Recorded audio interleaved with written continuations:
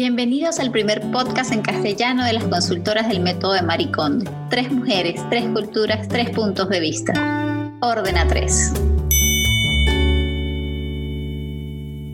Hola a todos, soy Luisi Ribas, estoy aquí con Andrea. Hola, hola. Y Luisi. Hola, ¿qué tal? Muy bien, chicas. Seguimos hoy, la última vez que nos encontramos aquí, empezamos a hablar sobre Komono. Sí. Y mencionamos que teníamos en Instagram todas las 26 categorías de Komono, que no son 26 porque hay muchos más, pero son las 26 que normalmente se mencionan. Y voy a mencionarla aquí porque creo que uno que nos está escuchando y está haciendo el proceso de organización en casa, creo que está bien porque hay cosas que no nos damos cuenta y cuando escuchamos pensamos, es verdad, eso también hay que organizar, eso también hay que repensar.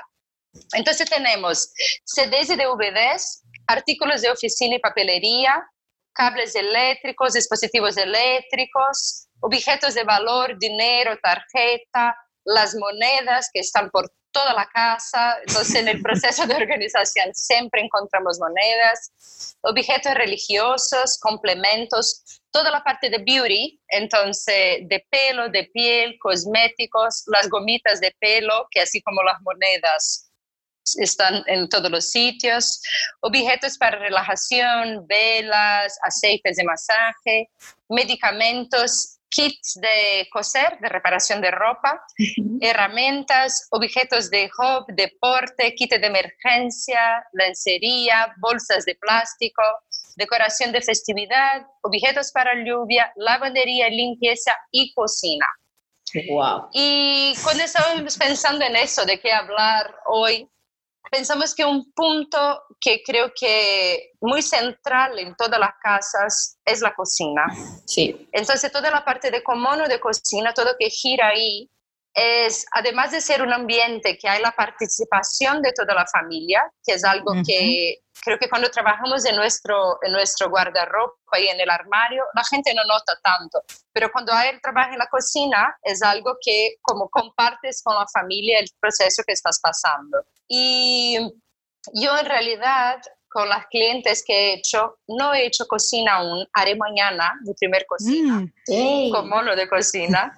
Y entonces tengo toda la teoría, pero os voy a preguntar mucha cosa porque tenéis la práctica. Entonces, dentro de la teoría, siempre hay la cuestión de la división dentro de la cocina de objetos que use para cocinar, ollas, sartenes, objetos que use para comer, platos, cubiertos, etcétera, y la comida por fin, con toda la cuestión de fecha de caducidad, que hace sentido, etcétera. Y entonces empezáis vosotras a contarme cómo trabajáis la cuestión de cocina. A ver, hay algo como súper importante de lo que acabas de decir, y es que Komono, o sea, cocina es una subcategoría de Komono, y esa subcategoría se subdivide a su vez en 3, que son las que acabas de mencionar. Lo que uso para cocinar, lo que uso para comer y la comida. Que para mí es un espacio súper importante y súper simbólico la cocina, porque por lo general, y ustedes me dirán si en sus casos pasa igual, pero en Venezuela y bueno, en Colombia, que es un país con quien tengo mucha cercanía y afinidad, también funciona así. La cocina es como el centro de comando de la casa. O sea, haces una reunión en tu casa y misteriosamente terminan todos en la cocina hablando. Sí. La comida es la forma de unir gente. Por eso es como súper importante aplicar el método con Mari, porque es un centro energético de poder. Es como el centro de comando, que es lo que les decía. Para mí, la cocina es fundamental dentro de una casa. Y una cocina en armonía garantiza un montón de cosas. Hablando un poco del tema energético, la gente tal vez no lo piensa, pero la forma así como, no sé si lo comentamos en algún momento, que cuando doblamos la ropa le enviamos energía a la ropa, y Mari, ¿sabes? Mari siempre dice, bueno, trátala con cariño, háblale, agradécele, porque esa energía está quedando en tu ropa. La energía que utilizas para cocinar, cuando estás adentro de la cocina, pues se la transmites a los alimentos que consumes. Y esa es energía que estás consumiendo. Es energía con la que te estás cargando. Entonces, aplicar el método con Mari para que mi cocina se vea bonito, súper chévere, diríamos en Venezuela y en Colombia, pero también aplicar el método con Mari en mi cocina teniendo presente que es un centro de poder energético con el que puedo transmitir cosas y verlo, o sea, eso es como yo lo trabajo desde el principio, porque por lo general ese centro tiene una figura de mando. La mayoría de las veces son las mujeres, las mujeres de la casa, la mamá, la abuela, la que es responsable de la alimentación, y inconscientemente termina siendo la dueña de todo. ¿Sabes? Yo no sé, yo vivo con mi mamá y yo no me considero dueña de los sartenes de mi casa, son los sartenes de la cocina y para mi inconsciente la cocina pertenece a mi mamá. Es un espacio donde yo no siento que tenga potestad para elegir si me inspira felicidad o no. Porque al final de la historia yo no soy la que los usa, porque yo no soy la que cocina.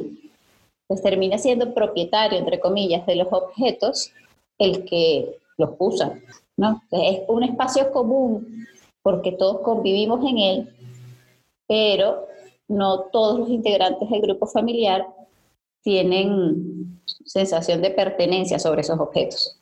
Sí, o bueno, no todos, porque los que sí serían los objetos para comer, imagino que sí. O de que si gente tiene su taza favorita o su tenedor favorito porque tiene un animalito o todo eso. De hecho, lo que tú dices, os dije antes de empezar que estoy releyendo para reinspirarme, estoy releyendo el segundo libro de Marie Kondo. Y hay una idea muy interesante, bueno, como muy lógica, pero me hizo esta mañana decir como, que es claro, aquello de tratar con especial cuidado y especial respeto las cosas que tocan al cuerpo. Y los utensilios de comida son de las pocas cosas que entran en la boca. O sea, es esto, el cepillo de dientes y poco más. De ahí que la idea, cómo los tratas, cómo los guardas, cómo los lavas, ¿no? Todo esto es tan esencial, incluso si excluyes la parte más energética, que no por eso hay que excluirla, pero es tan básico, ¿no? Es te lo estás metiendo en la boca 3 veces al día. Sí. Eso es lo son mágico. Magia. Es lo mágico de este método, que quieras o no te lleva a profundizar un poquito más allá. O sea, haces consciente cosas que son tan irrelevantes aparentemente, como que 3 veces al día introduces un tenedor o una cucharilla en tu boca. Sí, y luego yo creo que también hay mucha importancia de las cocinas en el sentido de que la propensidad, la facilidad con la cual puede ser que está tan llena, tan sucia, tan no sé qué, que tú entras, abres la puerta, esto no, se me pasó el hambre, cierras y vas. A ver, en las familias a lo mejor no, pero yo en mis años de compartir pisos de estudiantes me ha pasado. Eso de decir, no, aquí no se puede ni hacer nada, ni empezar a limpiarlo, esto me lo olvido y me voy a mi habitación y porque no puedo con todo esto. El piso que... Perdona, Luisa. Sí, no, es que justo lo que decías, ¿no? Que es una estancia tan importante que son posibles los extremos, de que es el centro neurálgico, el corazón, y en todas las fiestas, todas las mejores conversaciones están en la cocina. Total. Y por el otro lado... O en el baño. Bueno, esto... O en el baño, ¿no? Que es donde van los secretos, donde pasan muchas cosas en el baño también. A lo mejor de la cocina a la casa. Diferentes, Lucy, yo creo. No, pero no ibas con tus amigas al baño y hablabas de las cosas. En el baño siempre hay una conversación. Sí, pero es como un espacio más íntimo, también. Pero como Sí, vale. Sí, la casa que haría mañana, que decías de la cuestión de piso compartido. La casa que trabajaré mañana es un piso compartido. Y hasta el momento trabajé muchas cosas en la habitación, en el salón, y el piso es de la cliente, pero alquila 2 habitaciones. Pero la cocina siento que es donde está más presente las otras 2 personas que viven ahí, que las veo muy poco, que siempre que voy estoy trabajando. Pero la cocina tiene los rincones con mucha identidad. Incluso cuando abres la nevera, tiene la nevera es compartida y cuando miras ves mucho de la persona ahí porque es muy distinto. Hay un chico que tiene, yo qué sé, un queso o una cerveza, no tiene nada. La otra es vegana. Sí, es vegana. Y estoy muy curiosa porque para mí, cuando imagino de la teoría de la cocina, hay dos cosas que me gustan mucho. Una, comprender el funcionamiento de esa cocina para encontrar la mejor manera de organizar. Entonces, ¿quién cocina ahí? ¿Cómo cocina? ¿Qué cocina? Entonces, no lo sé. Ven en la casa de mi madre que está en un rincón es donde prepara el café, pero todo para el café está al otro lado de la cocina. Entonces, la última vez que fui he dicho, pero ¿por qué no pone las tazas todo más cerca? Es como un rincón de tu ritual de hacer el café o de tu ritual de hacer el té. Entonces, para mí me gusta eso de crear los rincones dentro de la cocina, de las cosas en común. Y también la prioridad de utilizar las cosas que más te gustan. Esos objetos de la cocina que siempre tenemos, que compras. Y yo me fui a Marruecos hace poco y he traído una tabla de madera bellísima y pensé, voy a utilizar para decorar. Pero después pensé, no, que cortar un tomate en esa tabla tan bonita es como, no, merece la pena. Entonces poner en uso, celebrar a ti mismo cuando comes y cuando estás ahí, no esperar un día especial. Eso es lo que más me gusta en la cuestión de la cocina. Sí, y el tema de la funcionalidad. O sea, ¿por qué tengo la máquina para preparar café en una esquina y las tazas en otra esquina? Y si lo extrapolamos a la vida, seguramente así te relacionas con un montón de cosas. A veces nos gusta vivir complicado. Tienes la posibilidad de hacerlo más sencillo. ¿Para qué hacerlo sencillo si lo puedo hacer complicado? Voy a poner las tazas al otro lado de la cocina, que me obliga a perder más tiempo. Hacer pasos, ¿no? Sí, hacer pasos que ni siquiera los estás haciendo conscientes, así que no están sumando tanto. Creo que eso es como, recordando que el orden es un concepto personal, cuando vayas a aplicar Komono en tu cocina, pensar cómo te gustaría a ti que fuera el sistema de movilidad dentro de la cocina. O sea, por lo general las cocinas están diseñadas como en triángulos. O sea, si yo me paro en el medio, pues puedo tener para la parte eléctrica o de gas, tengo el agua y tengo el refrigerador. ¿Sabes? Como si yo me paro en el centro y me muevo abriendo mis brazos, pues alcanzo todo. No tengo que trasladarme tanto para generar un sistema de trabajo. Creo que eso es lo primero que hay que hacer en una cocina, pues ver el espacio y pensar cómo es más funcional para ti el movimiento dentro de esa cocina para poder decidir cómo vas a comenzar a reorganizar lo que ya tienes. Y aplicar el método de manera tradicional podría ser sacar todo, hacer el proceso de selección de lo que se va a quedar, de agradecimiento a lo que se va. Y bueno, con el tema de los alimentos sí que no, o sea, seguimos hablando y ahora como nutricionista les cuento cómo se puede hacer con el tema de los alimentos para la organización de la despensa particularmente. Pero creo que lo primero es definir qué es lo que tú quieres en tu cocina. Sí, y luego hay una cosa muy importante, porque este también es, yo creo que el espacio a lo mejor que más, bueno, junto con los baños y lavabos, donde más pueden encontrar o en conflicto o en sinergia la noción de limpieza y orden. Total. Porque claro, porque adornar y poner cositas bonitas en otras estancias está bien porque solo les tienes que quitar polvo. En las cocinas, la regla con Mari sería básicamente quitarlo todo de todas las encimeras para que sea fácil de limpiar. Para garantizar la limpieza, exacto. Claro, incluso, claro, esto, y luego tengo la pregunta controversial que tenéis, si vosotras tenéis escondida la esponja de fregar o no. Porque... Ay, yo no, porque eso a mí me parece demasiado incómodo, no es funcional. A mí también. Pero eso.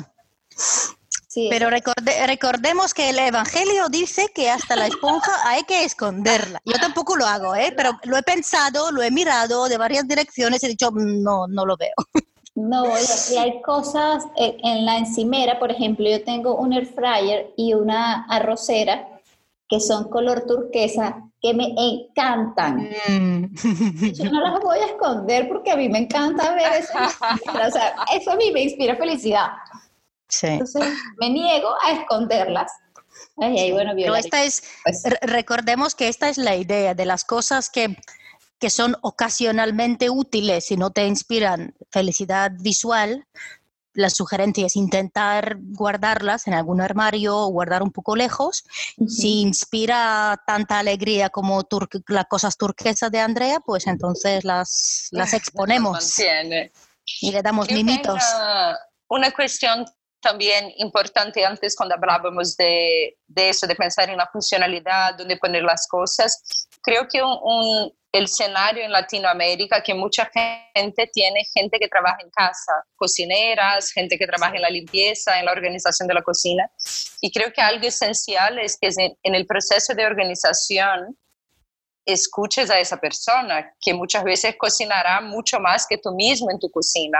Sí. La persona que está ahí hace todo todos los días, entonces a lo mejor te parece fantástico que las copas de no sé qué esté aquí, pero la persona es bajita y no alcanza eso y no. Entonces, imaginar que aquel es el ambiente de trabajo de una persona que se pasa todo el día ahí y que cocina la comida que consumirás. Entonces, de crear el ambiente, también pensar en que tú eres el propietario de los objetos, pero él es la persona que utiliza. Entonces, creo que en Latinoamérica está bien pensar eso también. Invitar siempre a la persona que trabaja en tu casa a ayudar en la sugerencia de dónde se quedarán las cosas. Claro. Veo como algo muy importante.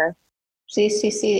Y sumando a eso que estás diciendo, incluir a otros miembros de la familia que también se involucran en la cocina. Yo he tenido clientes donde hemos hecho ajustes en las cocinas porque tienen niños. Entonces, bueno, a mí me encanta poner aquí toda la vajilla, no sé qué, bueno, pero tu bebé que tiene 2 años ya está comenzando a abrir puertas, a relacionarse con otras cosas, es un riesgo, entonces esto hay que moverlo despacio. O relacionarse con la porcelana. Sí, y eso puede ocasionar mucho caos. O tienes hijos que ya están en la capacidad de elegir qué quieren, por ejemplo, comerse de snack. Entonces, en tu espacio, en tu despensa, tu alacena, donde tengas los alimentos, pues ponga una altura considerada para ellos, donde puedan alcanzar los snacks que están diseñados para ellos. Si mira, hay algo, bueno, no sé, compro cereal, a mí no me gusta que coman cereal todos los días, bueno, ponlo más arriba. Eso lo escogemos ponerlo en un lugar distinto para que ellos no lo alcancen. Esto es una cocina Montessori, ¿no? Sí, en realidad con mi hija lo que hice, empecé con ella muy temprano. Siempre he puesto todo lo que era de comida bajo, frutas y todo, para que ella pudiera comprender la elección. Entonces, había allí el chocolate, había allí la fruta, había allí todo, pero para que ella comprendiera, no, pero comes la fruta, porque entonces desde pequeña para que el diálogo de la salud, de la alimentación fuera algo frecuente. Claro. Pero siempre ha tenido acceso al agua, se servía sola, tenía los vasitos bajo, siempre el cajón más bajo era de ella, tenía vasos, tenía todo, tenía servilletas para que pudiera servirse y coger y claro. No lo sé, se cogía una galleta, podía poner en el plato, tener esa conciencia también de cómo presentar el alimento y respetar el alimento. Claro, y creo que es una buena técnica. No, claro, y yo creo que de hecho lo usan mucho. Ahorita, bueno, no sé si ustedes conocen una técnica que se llama Baby Led Weaning, que los niños ahora comen con las manos. Con ella. Y una de las recomendaciones que dan es poner al alcance de los niños las frutas. Sí. Y esto nos da una buena entrada en hablar de los alimentos, porque es tanto allí la cuestión de caducidad y qué es bueno para comer y no, y luego lo que ya mencionamos en otros episodios, parecido que con libros, que de consumo aspiracional, las cosas que a lo mejor compres porque quieres comer mejor o diferente o experimentar más, y luego se te acaba olvidando. Sí. ¿No? Y se queda acumulando, o cada vez que vas a comprar te emocionas y traes cosas nuevas o lo que tenías o lo que tal. Así que este también es el momento de mirar cuántos paquetes de diferentes formas de pasta tienes y decir que a lo mejor de aquí hasta año que viene no hay que comprar pasta nueva porque hay pasta para aburrirse, ¿no? Sí, bueno, la toma de conciencia que se hace en todo el método. Sacar todos los alimentos, ver qué tienes, revisar fecha de caducidad. Por lo general, o sea, la recomendación como pública es que no se consuma nada posterior a la fecha de caducidad. En mi experiencia, yo estoy vivita y coleando, 32 años comiendo alimento vencido a veces y no me ha pasado nada. O sea, no siempre la fecha de vencimiento, en mi caso, ha sido la que me da muchísimo dolor descartar alimentos y pasa, porque, ¿sabes? En ese tengo mucho y no tengo nada, tengo cosas que ni sabía que tenía, no las uso porque, bueno, ahí estoy en la dieta de la tal y compré todo lo que era necesario para aquella dieta, a la semana me aburrí, tengo un montón de comida ahí que no usé y, bueno, es un tema del que podríamos hablar algún día. Pero lo que les quería contar con el tema de los alimentos es que el sistema de rotación, cuando almacenamos los alimentos, y eso no lo aprendí yo con Mari, sino cuando estudiaba nutrición, fue que me lo enseñaron, que siempre lo primero que entra es lo primero que sale. Y cuando lo almaceno,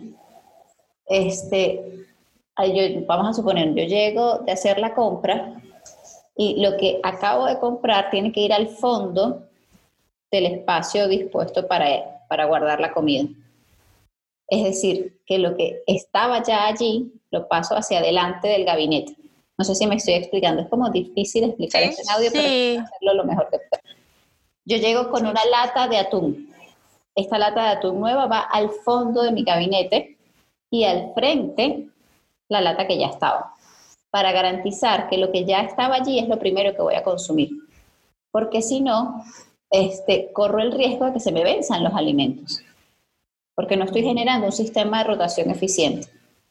Entonces es fundamental hacerlo así. Bueno, rotación o incluso, o sea, yo estoy escuchándote, imaginando mi casa y es que ni hay tanto para rotar.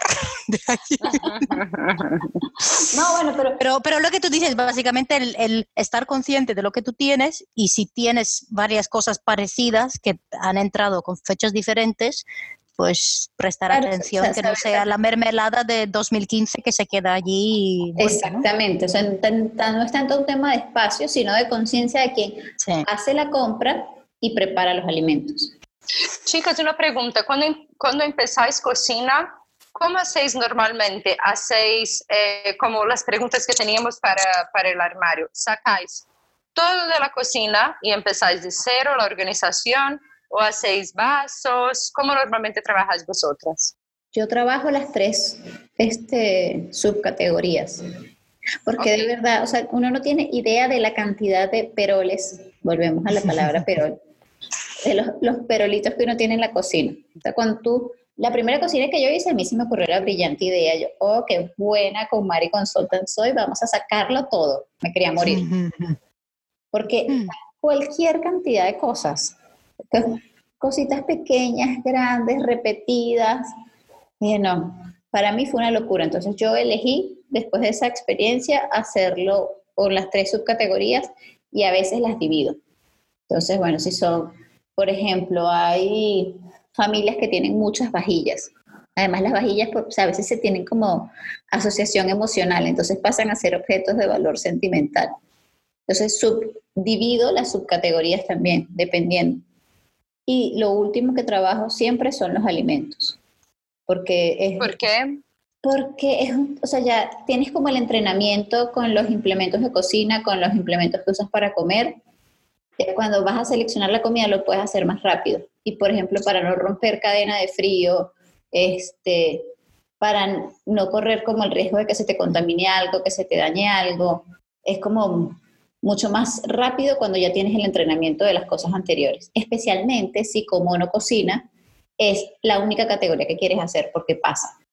La teoría del evangelio, diría Luise, dice que debemos empezar por la ropa y luego hacer los papeles, pero la realidad es que hay gente que no quiere hacer las otras categorías, sino que quiere hacer... allí, como no están entrenados, Ajá, les cuesta aún más exactamente. de lo que ya en general cuesta el Entonces, Komono aburrido e interminable. es tal cual. Por eso el entrenamiento con los objetos, que ya sea los implementos de cocina o para comer, pues es importante antes de abordar la Y comida. dentro del método no se hace nevera. Entonces, Sí, nevera no está incluso en sí. el método. ¿Cómo que no está? Sí. Por el método, por el entrenamiento, cuando tuvimos el entrenamiento decían, la cocina haces todo, pero dentro de la nevera no actúa con Mari, no se hace la parte de la nevera. Pero me imagino que trabajando sí que terminas por hacer, porque está haciendo los alimentos claro. y Claro. demás. O sea, la verdad, yo nunca me había detenido a cuestionarlo. Pero Yo ahora estoy yo con mis dudas, pero Sí, decían yo que lo doy por la nevera sentado. no. Yo lo doy por sentado porque sí, no he encontrado la frase, sí, donde yo durante mi seminario he puesto un gran signo interrogación. de cuestión por interrogación porque no no entiendo por qué no. Claramente Bueno. sigo sin entender por qué no. A ver, lo que dijo Andrea, obviamente tú no quieres romper cadenas de frigo, hay cosas que no, pero luego allí hay posibles nidos de serpientes bien, sobre todo lo que es congelador. Y ahí puede haber de todo, de hace 1000 años, lo que son las baldas de salsas varias y cositas varias que han entrado que nadie las ha vuelto a mirar. Allí hay posibles nidos de cosas. Total, no, y además hay un tema, para mí la limpieza es muy importante. Eso. Y una nevera desordenada es una nevera por lo general sucia.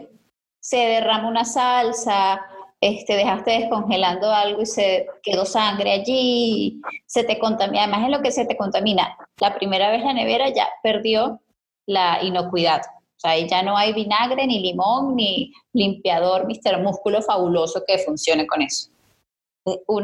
Para mí la nevera estaba, yo ni me acordaba que en el librito ese decía lo de la nevera. Era como obvio, porque si la tercera subcategoría de cocina son los alimentos, pues más o menos donde tengo yo los alimentos, o sea, los secos en una despensa, pero los que tienen que ser refrigerados están en la nevera. Entonces, yo como siempre violando el método, porque ajá, yo soy En mi cabeza rebelde. era más algo de que quedara como homework. Porque, bueno, puede ser perfectamente. Claro. Porque es un poco, no lo sé, si porque allí hay alimentos abiertos, cortados, que fuera algo más personal, que la persona entrar en contacto. A ver, yo entiendo que no vas a hacer como ropa, no vas a ahí poner una tela, no lo vas a traer todo, vas a elegir qué te trae alegría, pero es más bien una cuestión de higiene y de orden. Y más bien también esto de encontrar las cosas olvidadas y decirles adiós para siempre y aprender, por ejemplo, que la salsa sriracha, por muy en moda que esté, pues en la casa no comemos. Y ya está, ¿no? Sí. Pero la Valentina. La Valentina comemos.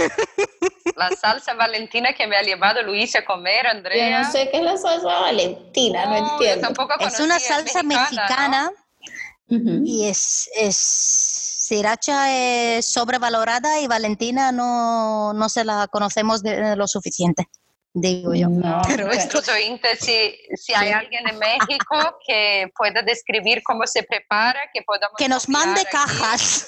porque es fenomenal, salsa Valentina. Mira, pero cuénteme que ustedes se reunieron y fueron a un lugar donde había comida vegana. Sí. ¿O tuvieron que entrar a la cocina otra vez? No, esta vez no comprobamos la limpieza de la cocina del restaurante porque no hizo falta. Ok, estamos mejorando el sistema de selección de lugares para comer, me gusta. Sí, no, esta vez simplemente no me aventuré a llevar Luisi a un sitio nuevo, sino que fuimos a un sitio comprobado. De allí que no hubo problema. Y cuando vengas tú, Andrea, te llevaremos para que pruebes. Yay, voy a ir. Chica, y por hoy finalizamos aquí. Muchas gracias. Sí, yo creo que sí, estamos bien. En líneas generales, Komono cocina es muy fácil de hacer, aunque es muy trabajoso. Tenemos las 3 subcategorías, sacamos todo, seleccionamos lo que nos vamos a quedar, agradecemos a lo que se va, buscamos dónde lo vamos a colocar, pensando siempre en la funcionalidad de la cocina, considerando a las personas que hacen vida y uso dentro de la cocina, si tengo alguien que me ayude a preparar los alimentos, si yo soy la dueña de casa, pero la que cocina, no sé, es mi pareja o es mi madre, incluyendo a los demás integrantes del grupo familiar, pensando en los pequeños de la casa para que también puedan formar parte de ese ambiente. Y nada, buscando tener cada vez una cocina más limpia, armónica y que te garantice felicidad. Qué bueno. Yo acabo de pensar que incluso esto, igual que con la ropa, a lo mejor hace la cocina una categoría más normal, más común, porque esto de que de vez en cuando me pongo con el vinagre y en el señor musculoso a limpiar la cocina, es lo normal, ¿verdad? Decidme que sí, por favor. Sí es. Pues esto, hacer el komono de cocina es 3/4 de lo mismo, solo que por el camino también te miras las cosas y preguntas por qué tienes 5 espátulas. Exacto. Chicas, y en el próximo episodio les cuento cómo ha salido mi primera sesión de cocina, ¿vale? Eso, claro. Sí, nos y cuentas hablamos de los sentimentales. Uy, muy bien. Nos vamos a meter en lo profundo. Ahí es donde me gusta estar a mí, en lo sentimental, donde se le mueve la fibra a la gente. Porque recordamos a todos los oyentes que durante el resto del Festival de Orden, todas las cosas, lo que hemos ido mencionando, que a lo mejor parecen objetos, pero no son objetos, son sentimentales, como pueden ser ciertos libros, ciertos papeles, ciertas prendas de ropa y también ciertas tazas de la cocina o lo que sea, o un plato que te han regalado para bautizo. Todo esto se acumula como sentimentales y se repasa cuando nuestro termómetro de felicidad, de alegría está afinado, que es la última categoría. Correcto. Perfecto. Un beso grande a todos, chicas, y a vosotras. Nos vemos la próxima semana. Que así sea. Chao. Chao. Síguenos en nuestro Instagram, @ordena3podcast, y las cuentas individuales. Encontrarás a Andrea en @soycurishi, a Luise en @unarmarioverde y a Luisi Rivas en @lurrivas. Esto fue todo por hoy. Nos escuchamos en una próxima dosis de Ordena 3. Ordena 3 Podcast no está afiliado ni respaldado por KonMari Media Inc. Las opiniones expresadas en los episodios son de las presentadoras exclusivamente y no representan la posición de KonMari Media Inc. o de la comunidad de consultoras del método KonMari.